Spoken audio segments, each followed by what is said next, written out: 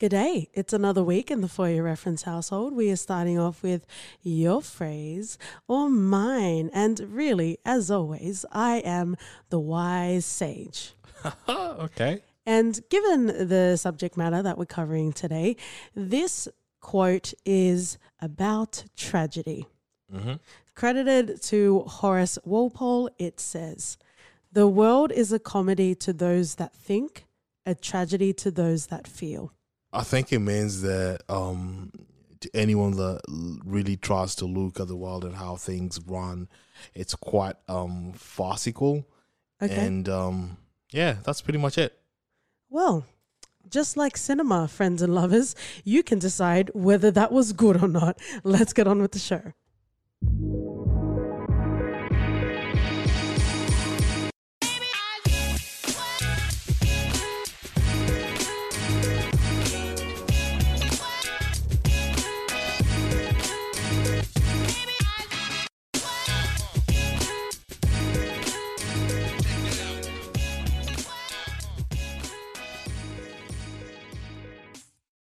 Hey, friends and lovers, welcome back to For Your Reference. You got your host, KT. And Doty.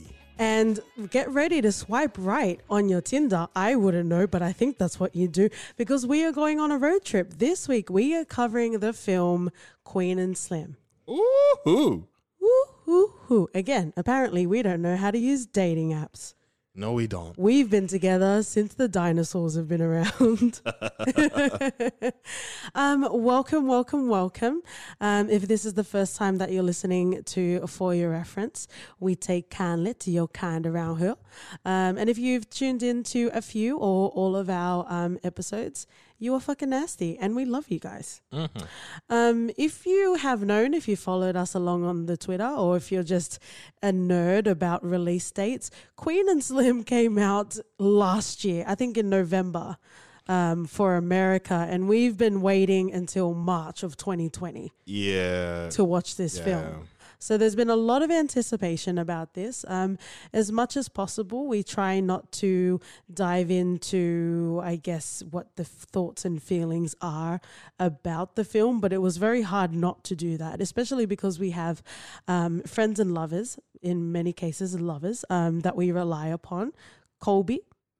Yo, shout out to Colby, because there were thoughts and feelings about the film and we were so frustrated because we didn't understand how and why, there were enjoyments or non-enjoyments of the film. And we just had to wait. Like we couldn't figure it out for ourselves, unfortunately.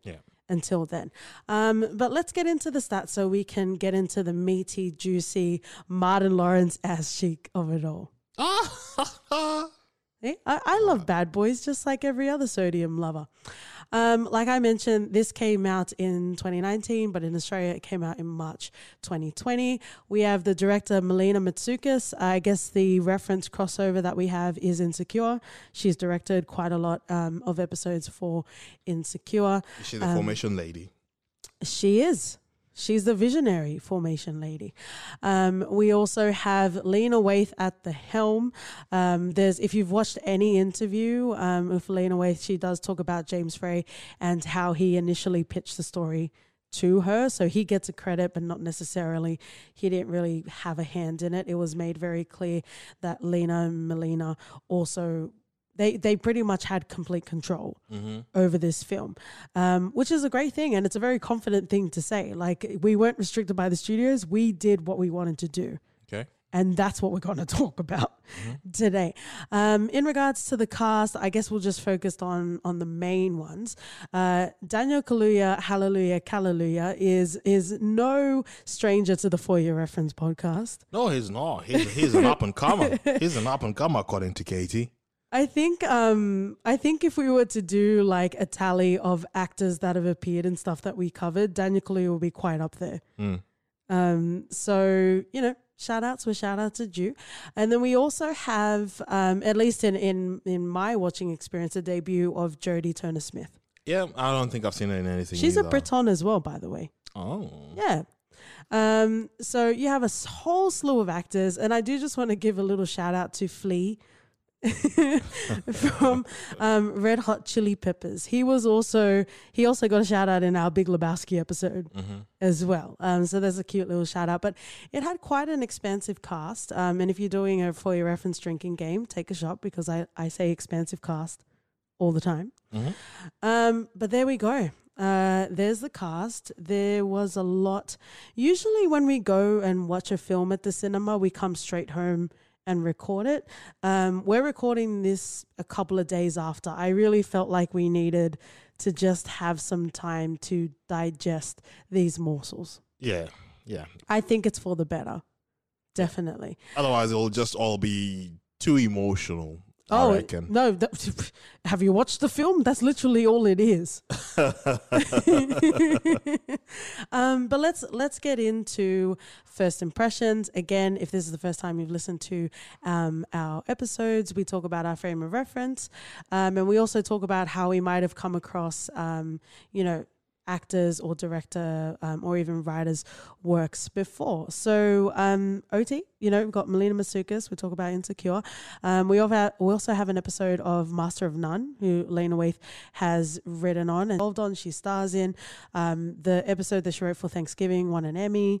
And we love Daniel Kaluuya and that sort of thing. So how did you feel leading up to this film? Because we had quite a lot of months we had to wait. And I guess in a broad sort of nutshell, how did you feel watching it and after watching it? All right. So I think there was a completely sort of difference between us because you were really eager to watch this. Oh, yes. I was more on the, we'll see it when we see it. I wasn't that interested per se, just because I didn't expect too much from it. Okay, so let's explore that. Why? Based on what the trailer was and how they explained the movie would be about, I was like, yeah, cool. We've had several movies like this. Maybe it's just the difference in hue in terms of casting, but I don't know. It just didn't really gravitate towards me that much.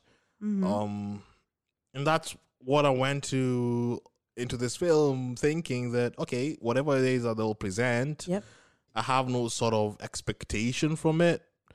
I'm just here to enjoy myself, and I couldn't even get that, to be honest. Okay. Yeah. Well, I guess from the other point of view, sometimes you come across films or TV shows where you don't really know who the director is, you don't know who the actors are. This was completely the opposite. I knew who the director was. I knew who the writer or the screenplay was from, and I knew who one of the leads were. Like, it was heavily promoted that way, I reckon. No, but that's why I wanted to watch it. You know what I mean? Like you said. But I was really expecting an Inshallah, Bonnie and Clyde type adventure, and all of the hijinks that come along with that. And what I mean by Inshallah is we are seeing the perspective of the world, but only in what's necessary that needs to be told between these two characters. But there was a lot of contextual background that I felt like wasn't necessary in this particular film. And I know we're definitely going to talk about it as we go throughout the episode. There's a frame of reference that I will never have because I'm not African American and I also don't know what it means to be black. Oh, who'd have thought? How dare you? Like in the Western world, what it means to be a black person, right? I know what it means to be a person of color, but I will never try and translate that to mean the same thing.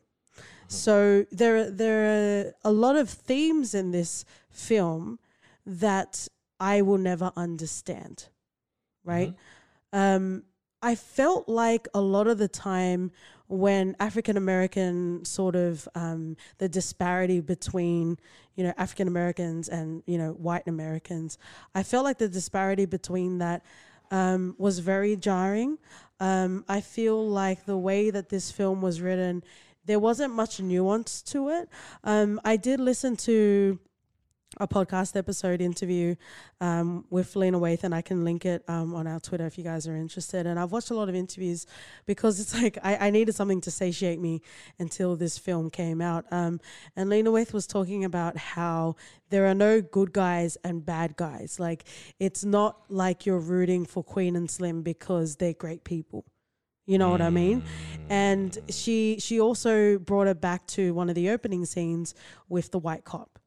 Yeah. And she said that he's not supposed to be evil. He's just a man doing his job. And the way that was supposed to be further exemplified was showing the photo of his family when he goes back to the car. But that spoilers, by the way, because I'm just getting deep into it. Later on in the film, we find out that he had actually he didn't arrest. Did he arrest or shoot, or did he? He'd had a history of killing. I say history loosely, but he had a history of killing someone else, or at least once before. Yeah, we're not sure how many. So it's not necessarily as if you're painting this guy. It's one thing to say that you're not trying to tell us that there's no bad and evil in this, when clearly you are trying to swayed us to lean into some sort of direction, regardless of how gently you think you're doing it, which I don't even think it was that gentle. It was quite blatant, because I think that was what pushed people to the edge in terms of trying to justify and to support what Queen and Slim did. And it's one of those things where you're like, okay, so we know this is an ongoing sort of theme and an ongoing sort of problem in America in general, where there's this police brutality and whatnot. And we have no experience of that because we don't live there. But it's what we can only relate to in terms of what we see in the news, what's on social media and all. So when you get to see how the first sort of scene in the car goes out and he gets shot, you know, fair enough up until that point, because it was just all too chaotic. And you wouldn't even blame Slim for that per se, just because it was all too emotional and just charged. Well, it was a fight or flight situation, definitely. Exactly. And the fact that Quinn was laying down shot on the leg. We need to talk about that. But yeah, let's focus on this particular scene. Yeah. And it was just one of those things that I felt, okay, so you've taken us down this path, and then in the later part of the movie, you tell us that this guy has had history of killing, or at least killed another black person. It's just interesting. If you take a step back from the film, it's interesting that Lena Waithe would say that there's no good guys and bad guys, but then she would later purposefully write in the script, because again, no one stopped her. Everything there is her, right? She would later give an example of why he's possibly not a great person. Exactly. So of course, there are nuances to this. So it'll just be ignorant to say that it's not, or it doesn't exist, because at the end of the day, she said that she wants artists, something to be perceived in different sort of in a different sort of spectrum, or at least to be perceived in a spectrum where there's no good and evil. There's just in between. Yeah, but I think what we're going to explore, and especially when we get to our For Your Reference section at the end of the episode, is there is a way to tackle these themes, and there is a way to do that effectively. I just want to mention that podcast interview that I listened to. I can't remember what the podcast was, but I will link it on our Twitter. But it was a white man that was interviewing her, and he said that there were moments in the film where he felt uncomfortable, and he was just asking, is that something that was supposed to be purposeful? Like, was that part of the intention to, wake people up and, just make aware to what the realities are, right? And then Lena Waithe, I don't know if she was doing it in jest, but she's like, yeah, I want you to feel bad. And I had qualm with that. I had qualm with that. There's definitely, I'm not denying that there's a disparity between African Americans and just the broader sort of America. But that is how I felt watching this film. I took my time and my money to come and watch this film, and I felt like every scene was loaded for me to feel a certain way. There was no reprieve. Even in the light sort of scenes where we come across, and we'll talk about it later, with that kid, everything was loaded in this film. You had Queen as a character, and she really wore all of the burdens of the world, and she's definitely a tough nut to crack, and I can't wait to talk about her character. And there's obviously reasons why she's guarded the way she is, which is completely understandable, but that's how this film felt to me. I wasn't even allowed to love this film. I was, I feel like this film was, like Lena said as well, this film was treated and came out of Universal, which had Straight Out of Compton, right? And a couple of other films where they marketed it for everyone. It wasn't specifically for one demographic, right? And Queen and Slim was treated the same way.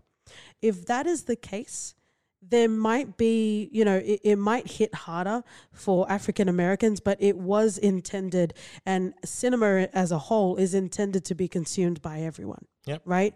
However, if you do not have a frame of reference in order to engage with these characters and what they're going through, I do believe it is the responsibility of the storyteller to at least fill the gaps a bit, just to let us start to see where we need to be, how we need to be primed in order to enjoy this film.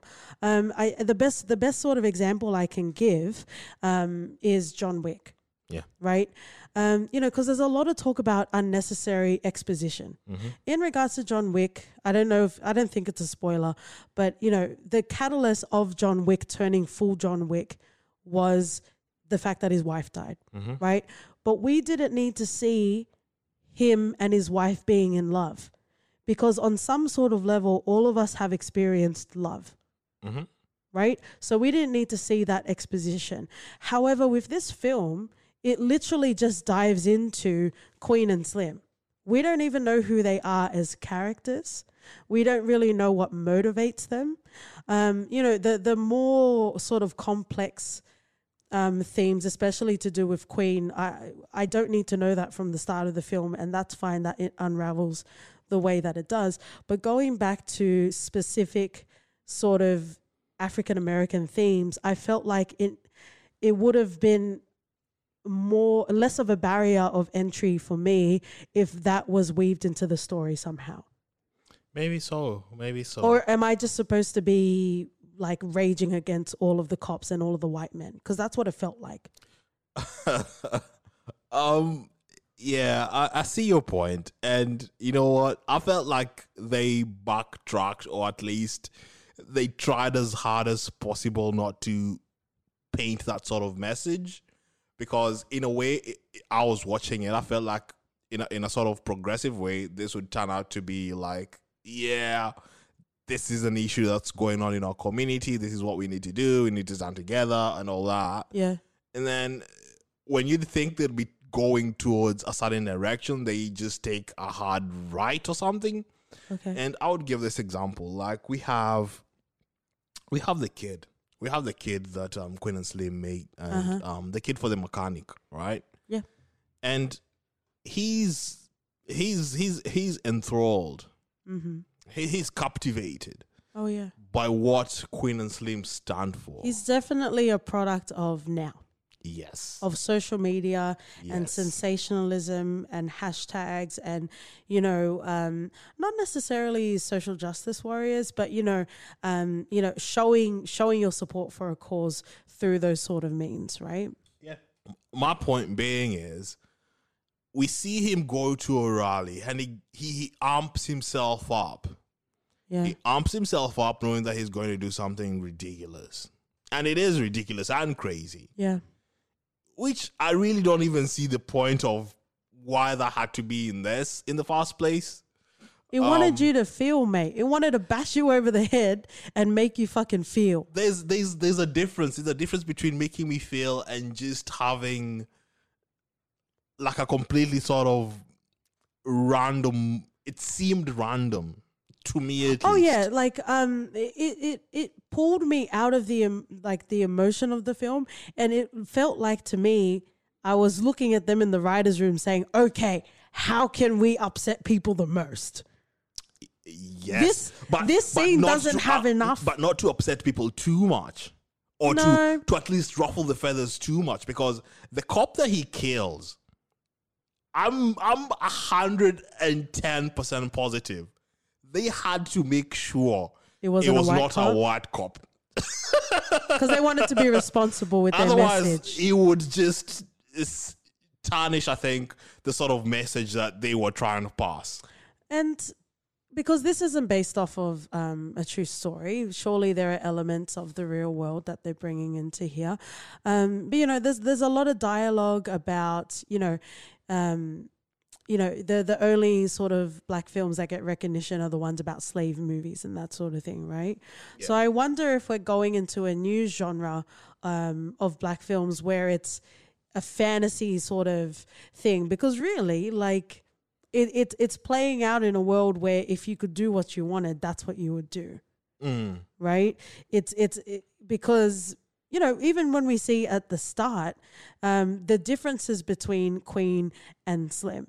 Right, when the police officer was approaching, Queen was very, well, not very. She was allowed to have an attitude, but unfortunately, in the climate, you're not allowed to have an attitude. You need to be like, yes, please, thank you. Yeah. Right, and you could definitely see the difference between the two. And I reckon for a lawyer, she should know that. Or even at least at the most basic of levels as a black person. I think there's just a lot she needs to reconcile, but it's just unfair that she's not allowed to have an off day, because that could turn into something else. Yeah.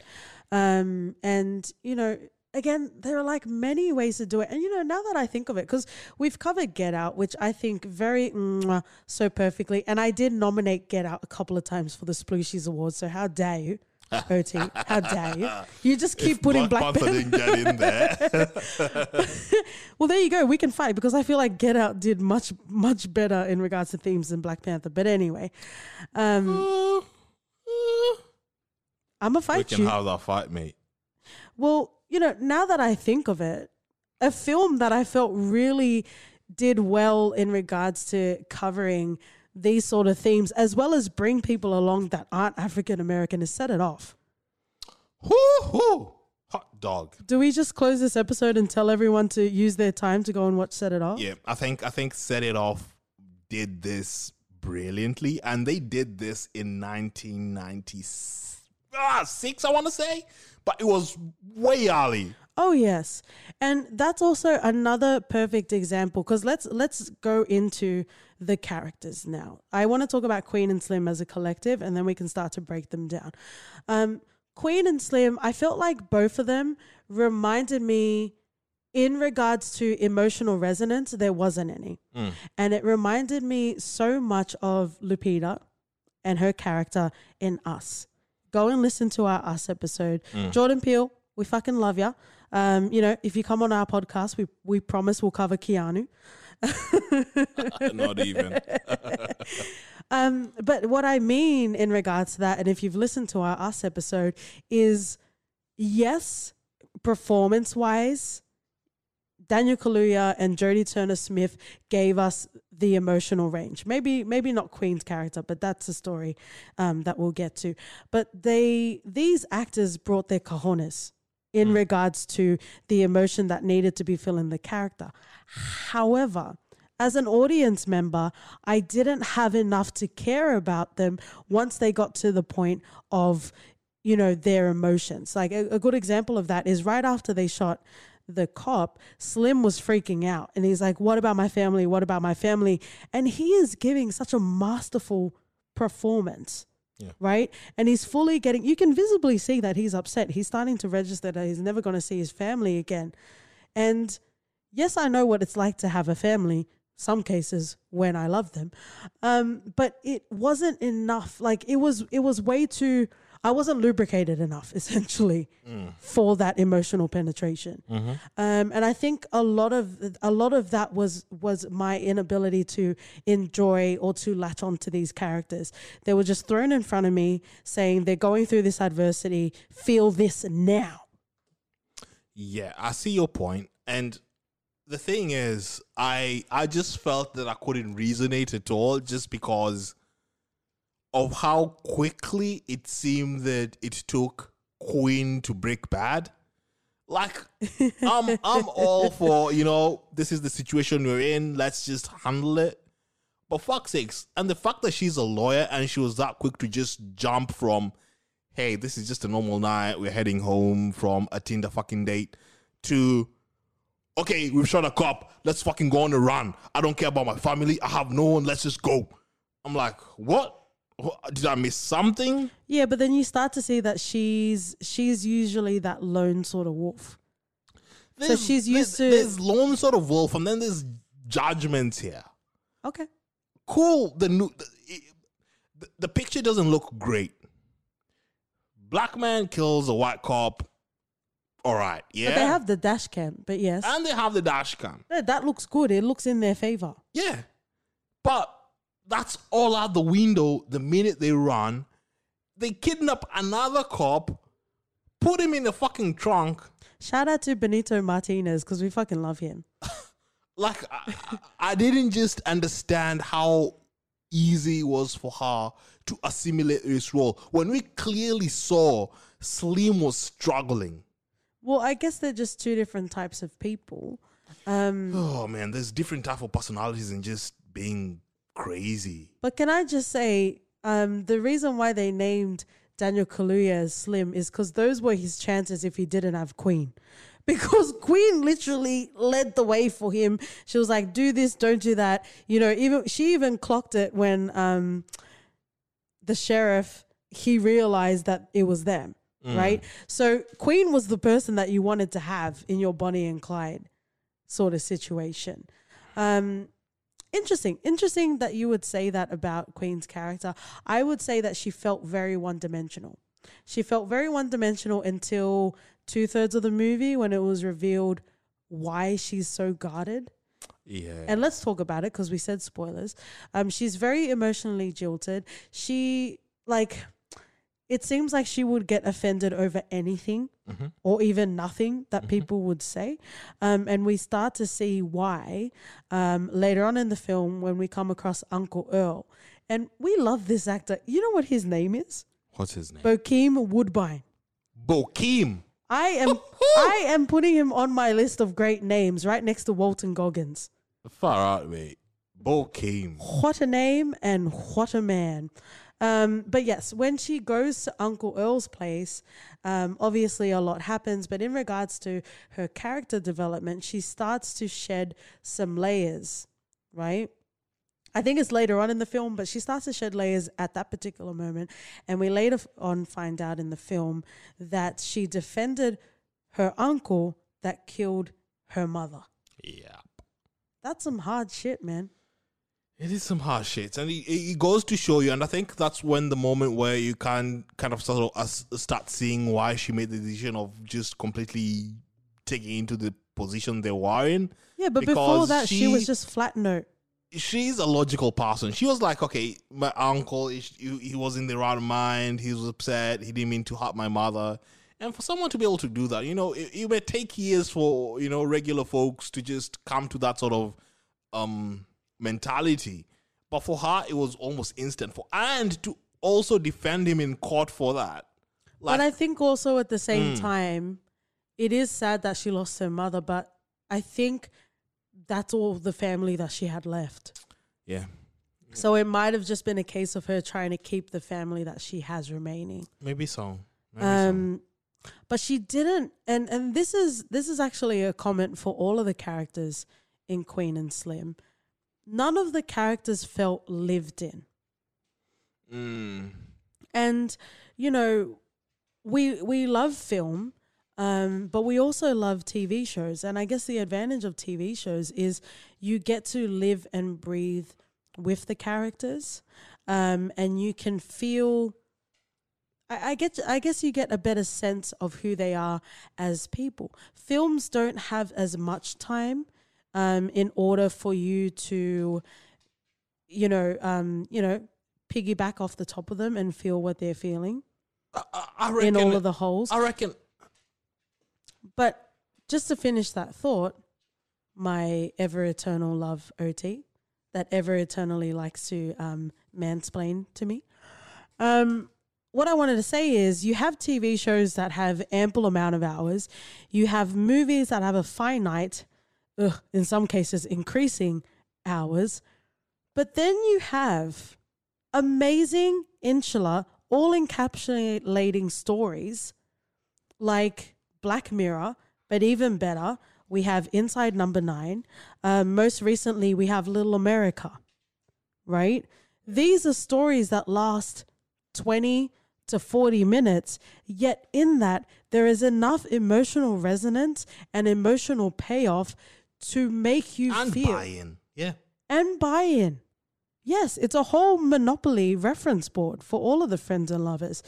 And it grows in patience with me now.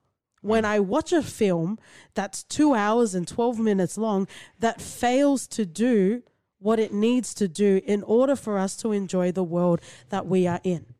Agreed. Like, mate, it's not like even Queen and Slim was that short. Queen and Slim was fucking long. Oh, yes. And they started, in my opinion, they started sort of strongly, and then it just tethered into some sort of weird nothingness where we were really not getting anything from. It took such a long time for Queen and Slim to get their mojo going. And by the time they were this sort of coherent unit, it was a bit too late at the end of the movie, and then they die. I'm like, okay.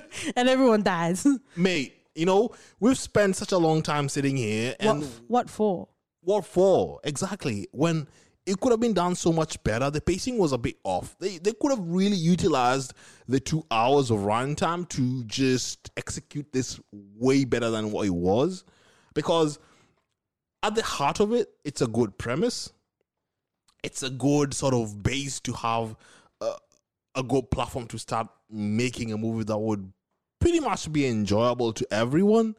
And then to spend a bulk of it on just nothingness. Well, it's interesting you say nothing, because I would actually argue that it was too much. I feel like you're saying nothing, but there was actually too much in the story. What would have been great is if we just focused on Queen and Slim. However, what we get is a story that expands into different streams, different vehicles to show you the injustice of African Americans, and that kid is one of them. The fact that they chose to kill off that kid, you didn't even earn that emotional payoff.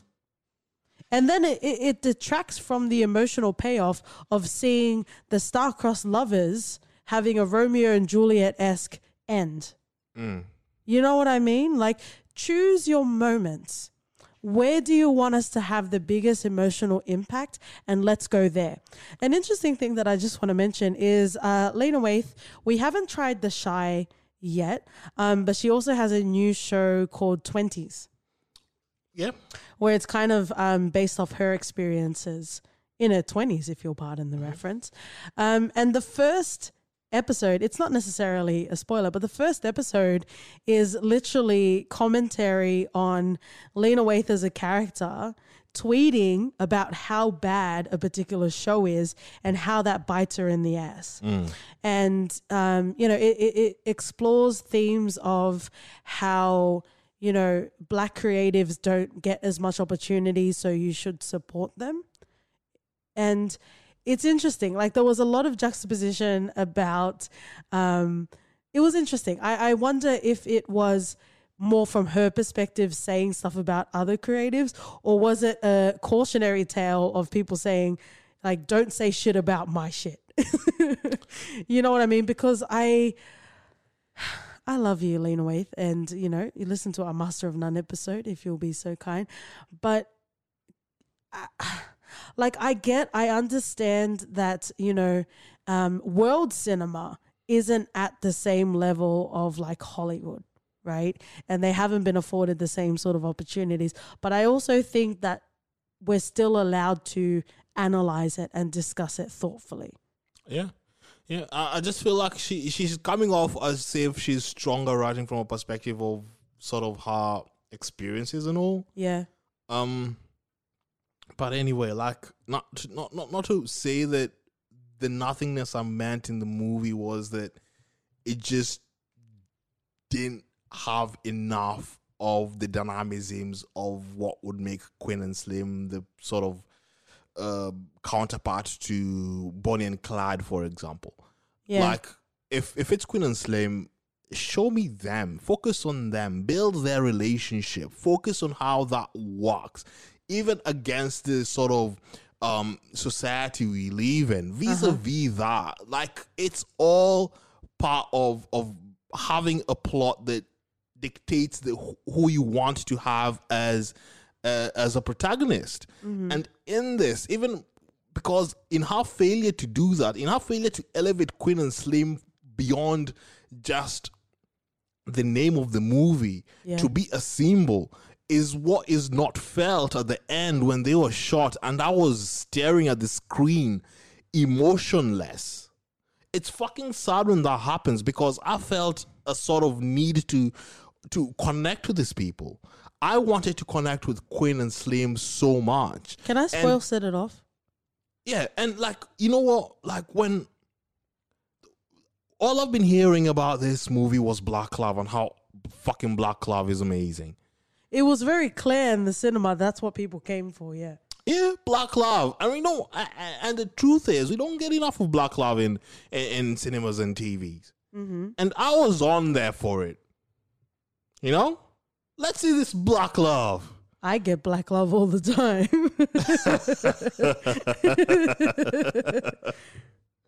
See, we haven't even had time to make jokes because we're so bloody frustrated over this movie. And I think we're frustrated because it could have been so much better. But it had all of the tools. It did. It really did. I don't understand. And the fact that we're told that they were given all the creative freedom to do this, and they still under-delivered, in my opinion, that's even that more frustrating. Oh yeah, because they were definitely capable. Because you have the acting chops of Kaluuya, who could fucking make a paper bloody mellow of fucking nothing. And mate, I couldn't drink tea for weeks. And then, you know, he was, you know what, you remember the first Black Mirror episode where 15 million credits? Yeah. And that's not even his strongest stuff. But that's when I think you started seeing Kaluuya. It's the first time I was introduced to the entity of all that is Kaluuya, hallelujah, yes. But from then on, you could see this guy has it. Everything. I wanted to see him in everything. And let's take some time right now to say it.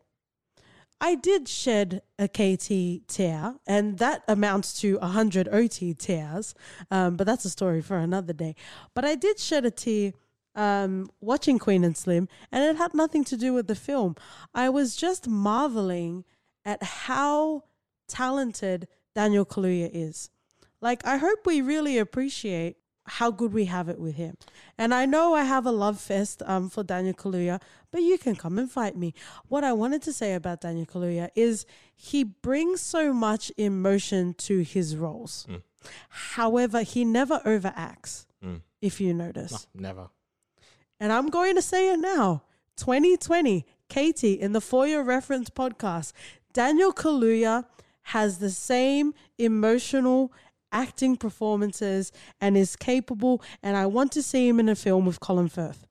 Oh, can we do a single man with Daniel Kaluuya and Colin Firth, please? He won't be single. No, but you know what I mean. Like, he is one of the greats, right? Maybe Lena is never going to listen to this.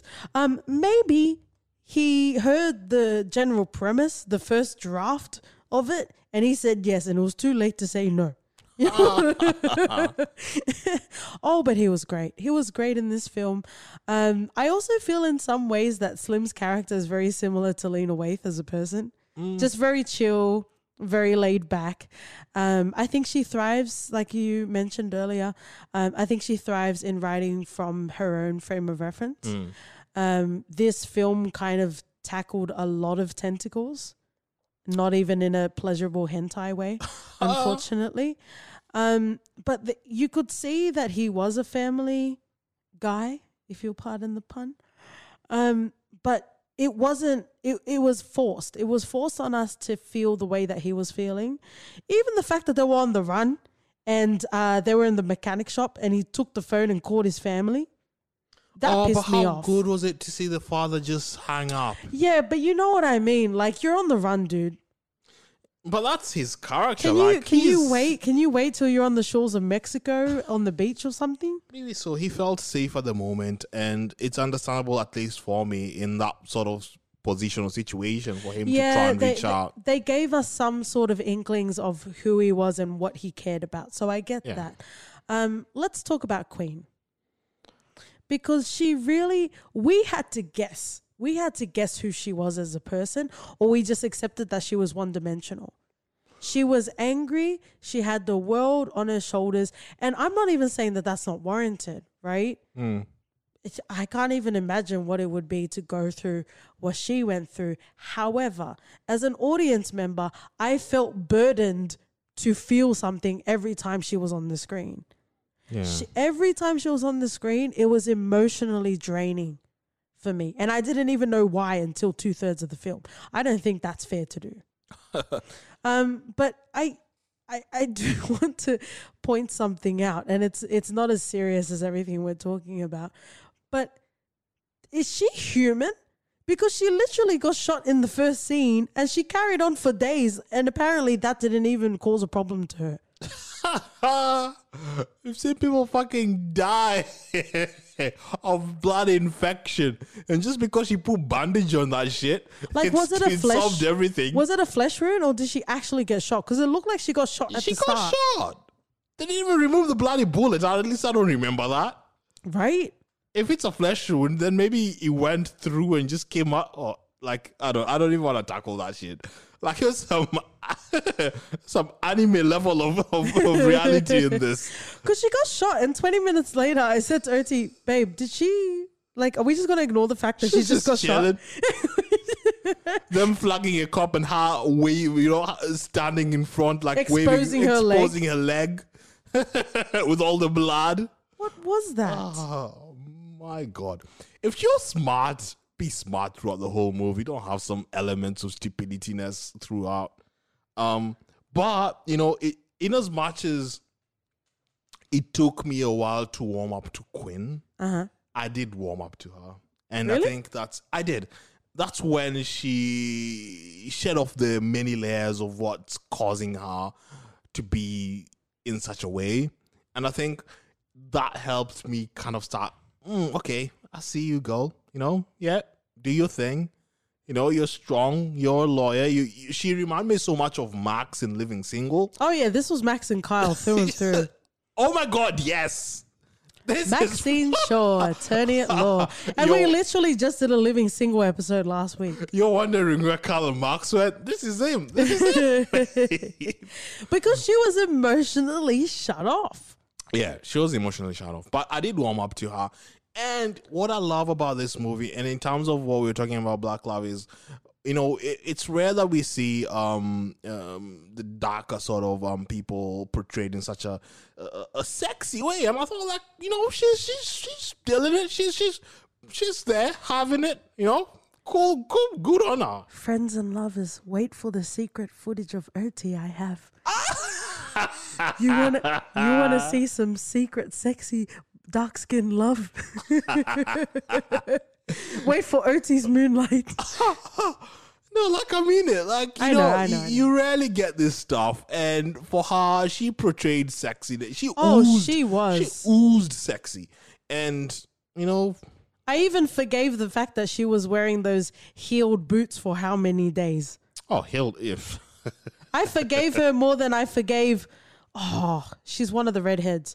I don't know if she's Chastain or Howard, but the one in Jurassic Park. I think it's Bryce Dallas Howard. Yeah, Bryce Dallas Howard running from dinosaurs with fucking heels. Yeah, but I'm saying I give Queen a pass, even though that's kind of the same thing, right? She's on the run in her heeled boots. Well, but anyway, it's just, it's not that I hated everything in this. I didn't. There were moments where I really sort of resonated with both Quinn and Slim. I started warming up to Quinn a little bit too late in the movie. But that was deliberate. It wasn't still enough for me to care that much when she got shot. Like I said, I felt like we were forced to feel at every scene. There was no moment where I wouldn't necessarily call it preaching, but I will call it forced emotional connection. And that's how it felt. This is a young African-American kid. Therefore, once he dies, I have to feel something. Yeah. And like, what does that mean as a general sort of statement? If you're making so many heavily emotional statements, then which one stands out? Where do I deposit my emotional resonance? Yeah. We don't have unlimited emotional resonance fluids like OT does. So we have to choose our moments, friends and lovers. But yeah, there was a lot to be said about it. Again, it took me out of the film and it made me feel like I wanted to know what the writer's room was like. And it was like, where can we make them feel stuff? And again, that comment that Lena made about not caring or wanting white people to feel guilty, especially white men to feel guilty about watching this film. It's like, come on, dude. Like, is that really the place that you want people to watch your films in? Because I don't think even Spike Lee does that. Oh, it's definitely not a Spike Lee joint. No, but you know what I mean. Like he covers African American themes, but he, at least in my case, it's not necessarily forcing people to feel bad because of their color. And it will take you back to Set It Off. Like, I think how they did it, and this heavily borrows off what Set It Off did. Oh, yes. And I reckon Set It Off still does it 10 times better, if not more. Yeah. Because you have the payoff, you have the message that's there. If it's police brutality, good, it's being covered in there in such a good way. And you buy into the characters. There's enough of you to know about the characters and to care about them. And by the end of it, I'm not going to spoil Set It Off because you're not covering it. But there's a very... end of it, yeah, you get all the feels. No, but even throughout, there is a key death that becomes a catalyst for that film. Yeah. So they chose its moments. Yeah. But they also had moments of joy. Just genuine, unbridled joy where we get to feel the characters. Yeah. I feel like this didn't happen. Every scene was purposeful to make you feel something as opposed to us like living and breathing with the characters. Which was weird because I didn't feel like this film had any sort of levity to it. Oh, yes. But in the cinema, people were laughing at random moments, and I was like, am I missing something?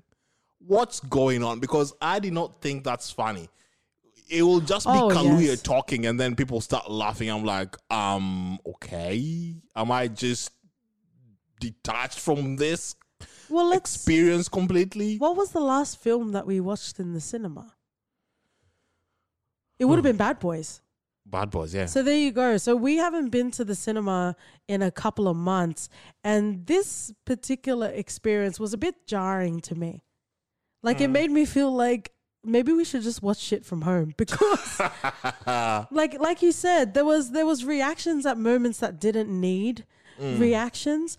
But I guess it also points out to a very beautiful thing, but also a very different thing where there's different sort of moviegoers. There's people that go for the love of film and there's people that go for the love of representation.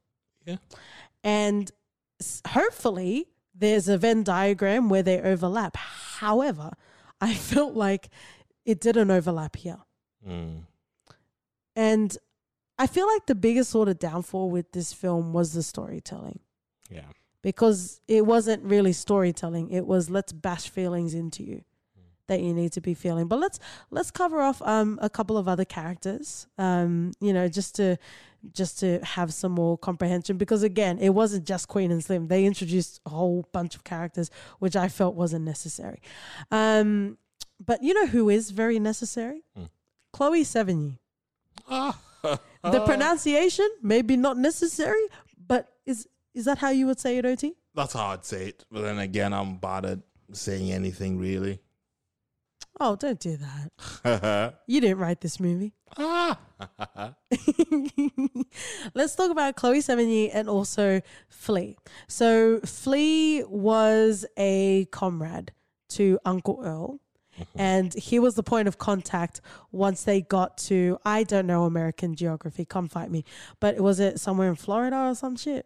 Yeah, okay, whatever. They had to get where they were getting, and Flea was there to be the beacon and to accept them in, right? Let's talk a bit about those characters.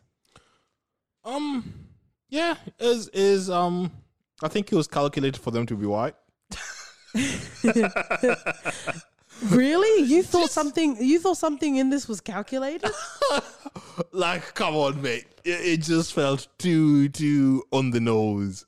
Anyway, yeah, they're helping people in the cause, not sure it's the cause we all want to tackle in the same way, but they took us there. Yep. But you know what? They stuck to their guns. Yeah. They stuck to their guns in terms of trying to protect them. I think Chloe was a bit resistant at first. Yep. But Flea talked her into it.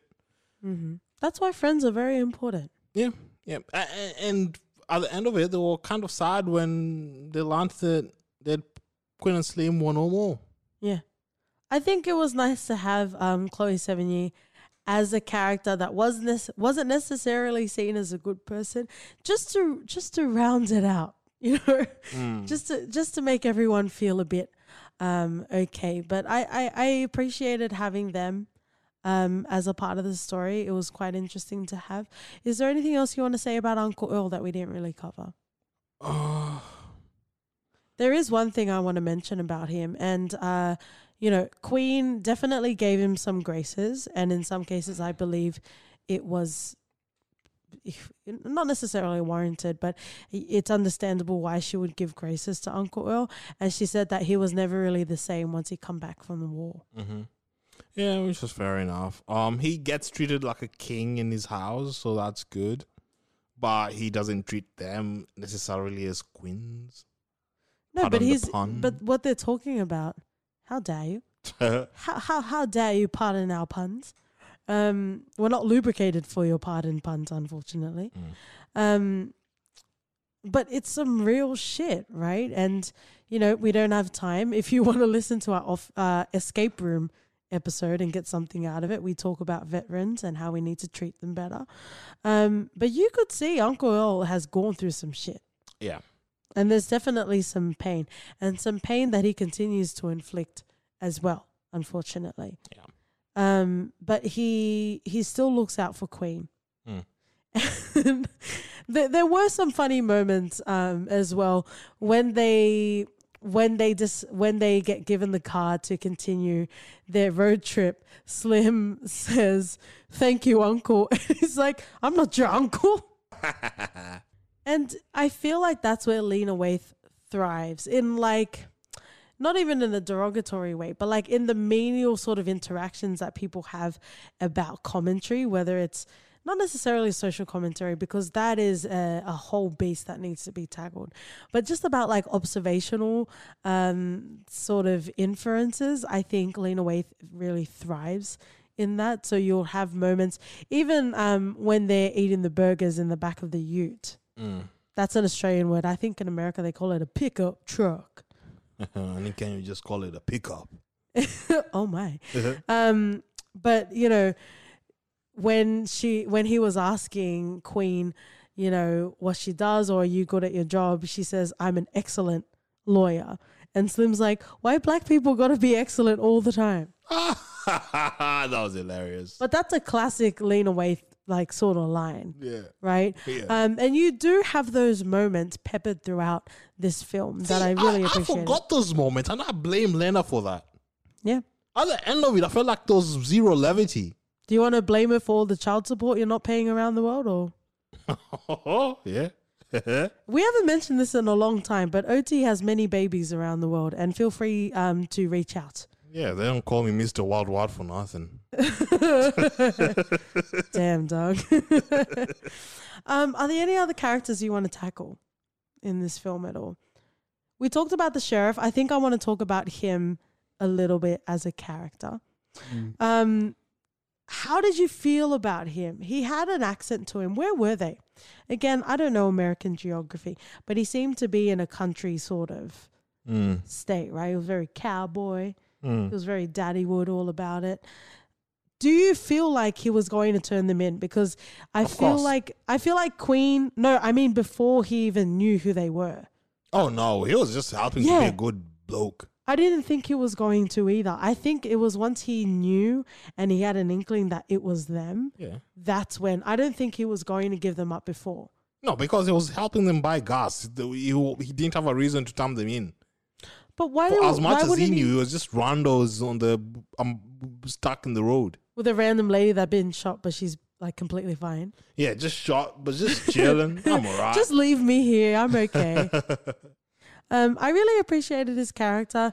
I think it also helps in some sort of distorted way to balance the whole perception about police. He didn't die, did he? We don't know. Probably not. Unless he ran out of air in that truck, which would be sad.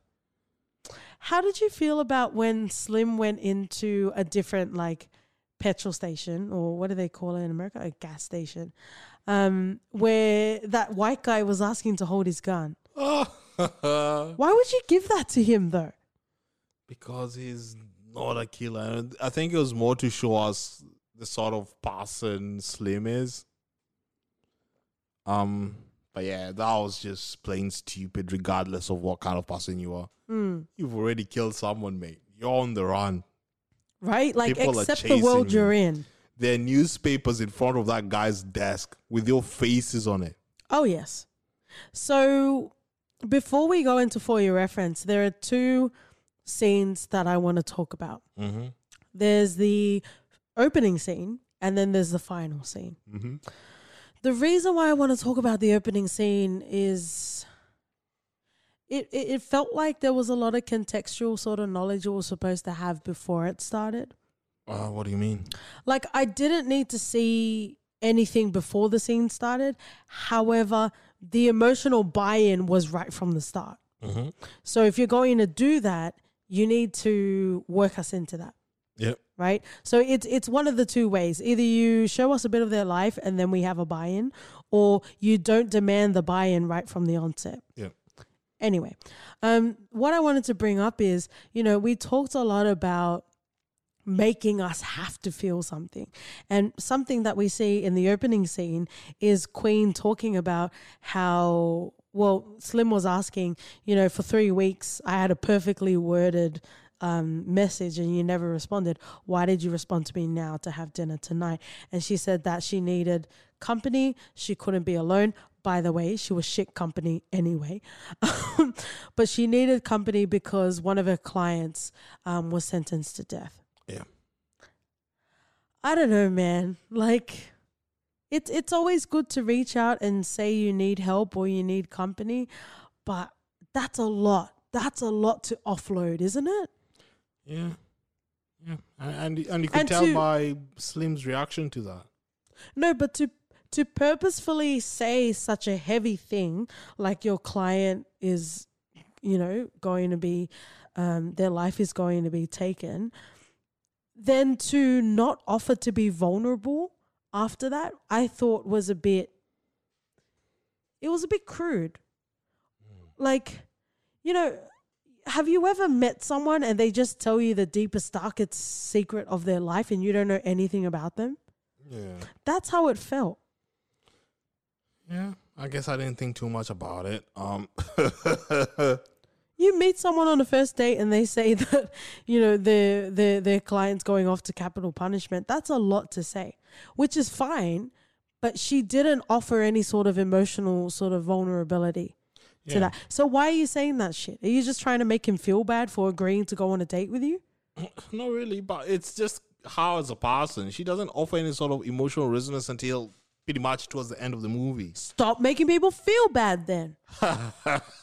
Jesus Christ. Oh, fucking hell, man. It was onerous. Mm-hmm. It was onerous. And like I said, there weren't any leveling of the intensity. It was all at DMX 100% the whole way through. So let's talk about the final scene of the film. So much has happened. You can hear it. I feel like the character development on OT and I is much more stronger than what happened in the film. But what we get at the end of the scene is maybe not necessarily full, true love between Queen and Slim, but they have an intrinsic connection between each other. Yeah. Right? And what we have there is literally, if you were to think, what's the most extreme thing that can happen in the final scene? That's what happened. It turned into an all guns blazing shootout of eternal love between the two of them. In many other cases, it might have had more of a payoff. It might have been welcomed in the KT's section or the For Your Reference household. However, without ever having a chance to naturally, organically gravitate towards these characters, it felt very forced to me. Even in the dialogue, we have Slim saying, she's saying, I can be your legacy, and you can be my legacy, and then Queen gets shot. That was purposefully done to make you be like, she can't be the legacy, she's dead now, right? And then you have Slim picking her up and walking towards the cops, like, whether he's consciously or he's blacked out and he doesn't know what he's doing. And then he gets gunned down well. He knew what he was doing. He knew he was going to die there. He wanted to die there. There was no living that for. He was not going to go to jail for that shit. He could have gone back to his family, though. No, he really couldn't. Anyway. So you have him getting gunned down and then they are on the floor. And it pretty much ends into a cutscene. And then we have Gail, Robert. She should have been like, Lena, don't do that to the script. Rewrite the script. Why do you sound like Smeagol? That's my Gail impression. Your Gaelic impression? Yeah. What was that? A Heidi ho? Yep. oh my. I feel like in any other instance where the story would have been less clouded, that really would have been the big crescendo. Mm.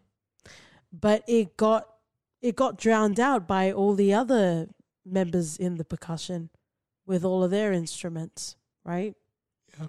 It just got in the way. OT said that we enjoyed other parts of the film. I said stuff. I'm not sure what you want me to say. I had expectations, but how I feel overall in regards to the film aren't tainted by that. I think I had a lot of qualms, many qualms that won't be reconciled, and it is unfortunate because I really wanted this film to be great.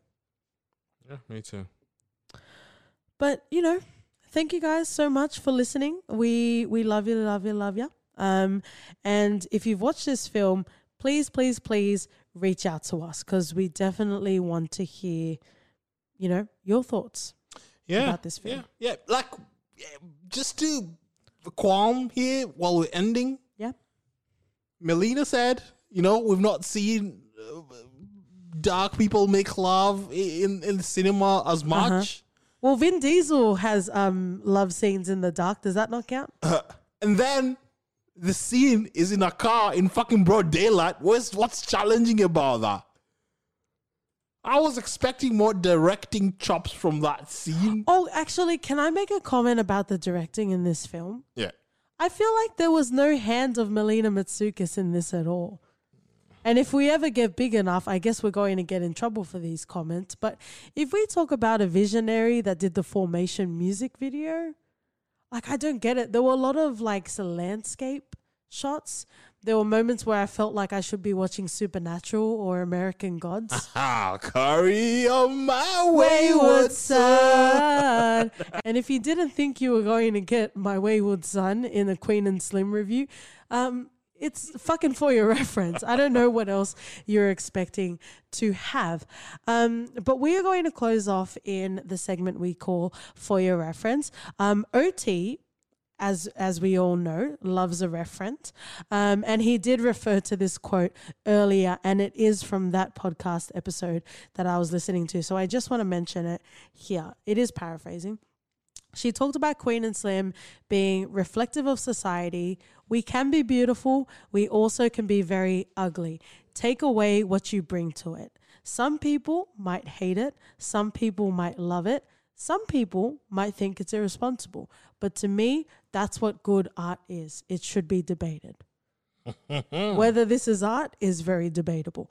But before I get into any sort of trouble, let's dive into For Your Reference. OT.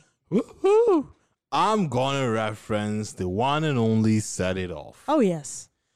If you want to see a story told with beautiful pacing, exposition beautifully told or laid out, if you will, Set It Off does it so good, so brilliantly for a movie in its early 90s. Oh, you would love it. You would watch it. You'd cry. You'd have feels. And then you'd wonder what the fuck did Queen and Slim do? And just to bring it a more recent sort of reference, I dare to put The Hate You Give on there because, you know, it's being slept on a bit. I think they did it really beautifully. You know, it didn't break bank or anything like that, but it did tell the story quite beautifully. Yeah. Yeah. What about you? I've got two references, just like you, OT. The first one obviously is Get Out, not just because Daniel Kaluuya is in it. And can we just point out the character development of Katie in 2020? We saw the full moon of Kaluuya, and I didn't even mention it in this whole episode. But obviously I had to say it somewhere, so you get it at the end. Because if we talk about social commentary being conveyed through multiple devices, however, it all becomes in a cohesive sort of narrative, that's Get Out. Yeah. Through and through. Cutely enough, we also have an episode on that. And you'll be surprised, but I will reference Loose. Oh. Because as much as I had qualm with the constructs of the characters in the film, I really felt like it was strong in all the points it needed to be strong in. And it also explores two different types of Black experience. It had the experience of being African-American from Octavia, or as OT likes to say, Olivia Spencer's character. And also what it's like to be Black and migrate to America. So I would definitely reference Loose. And again, cutely enough, we also have an episode on that as well. Whew. Go and take a nice enjoying bath, friends and lovers, or if you're fancy enough and you have a jet spa, go and turn on those boosters. Oh, yeah. Thank you so much for listening, guys. On Twitter and Instagram, we are For Your Ref Pod. You can write us an email at hello@fypodcast.com. If you want to leave us an Apple rating and review, we would very much love and welcome that. However you rate it is completely up to you. And we also have a Patreon if you're interested. And we'll see you guys next fucking week. See ya. Bye.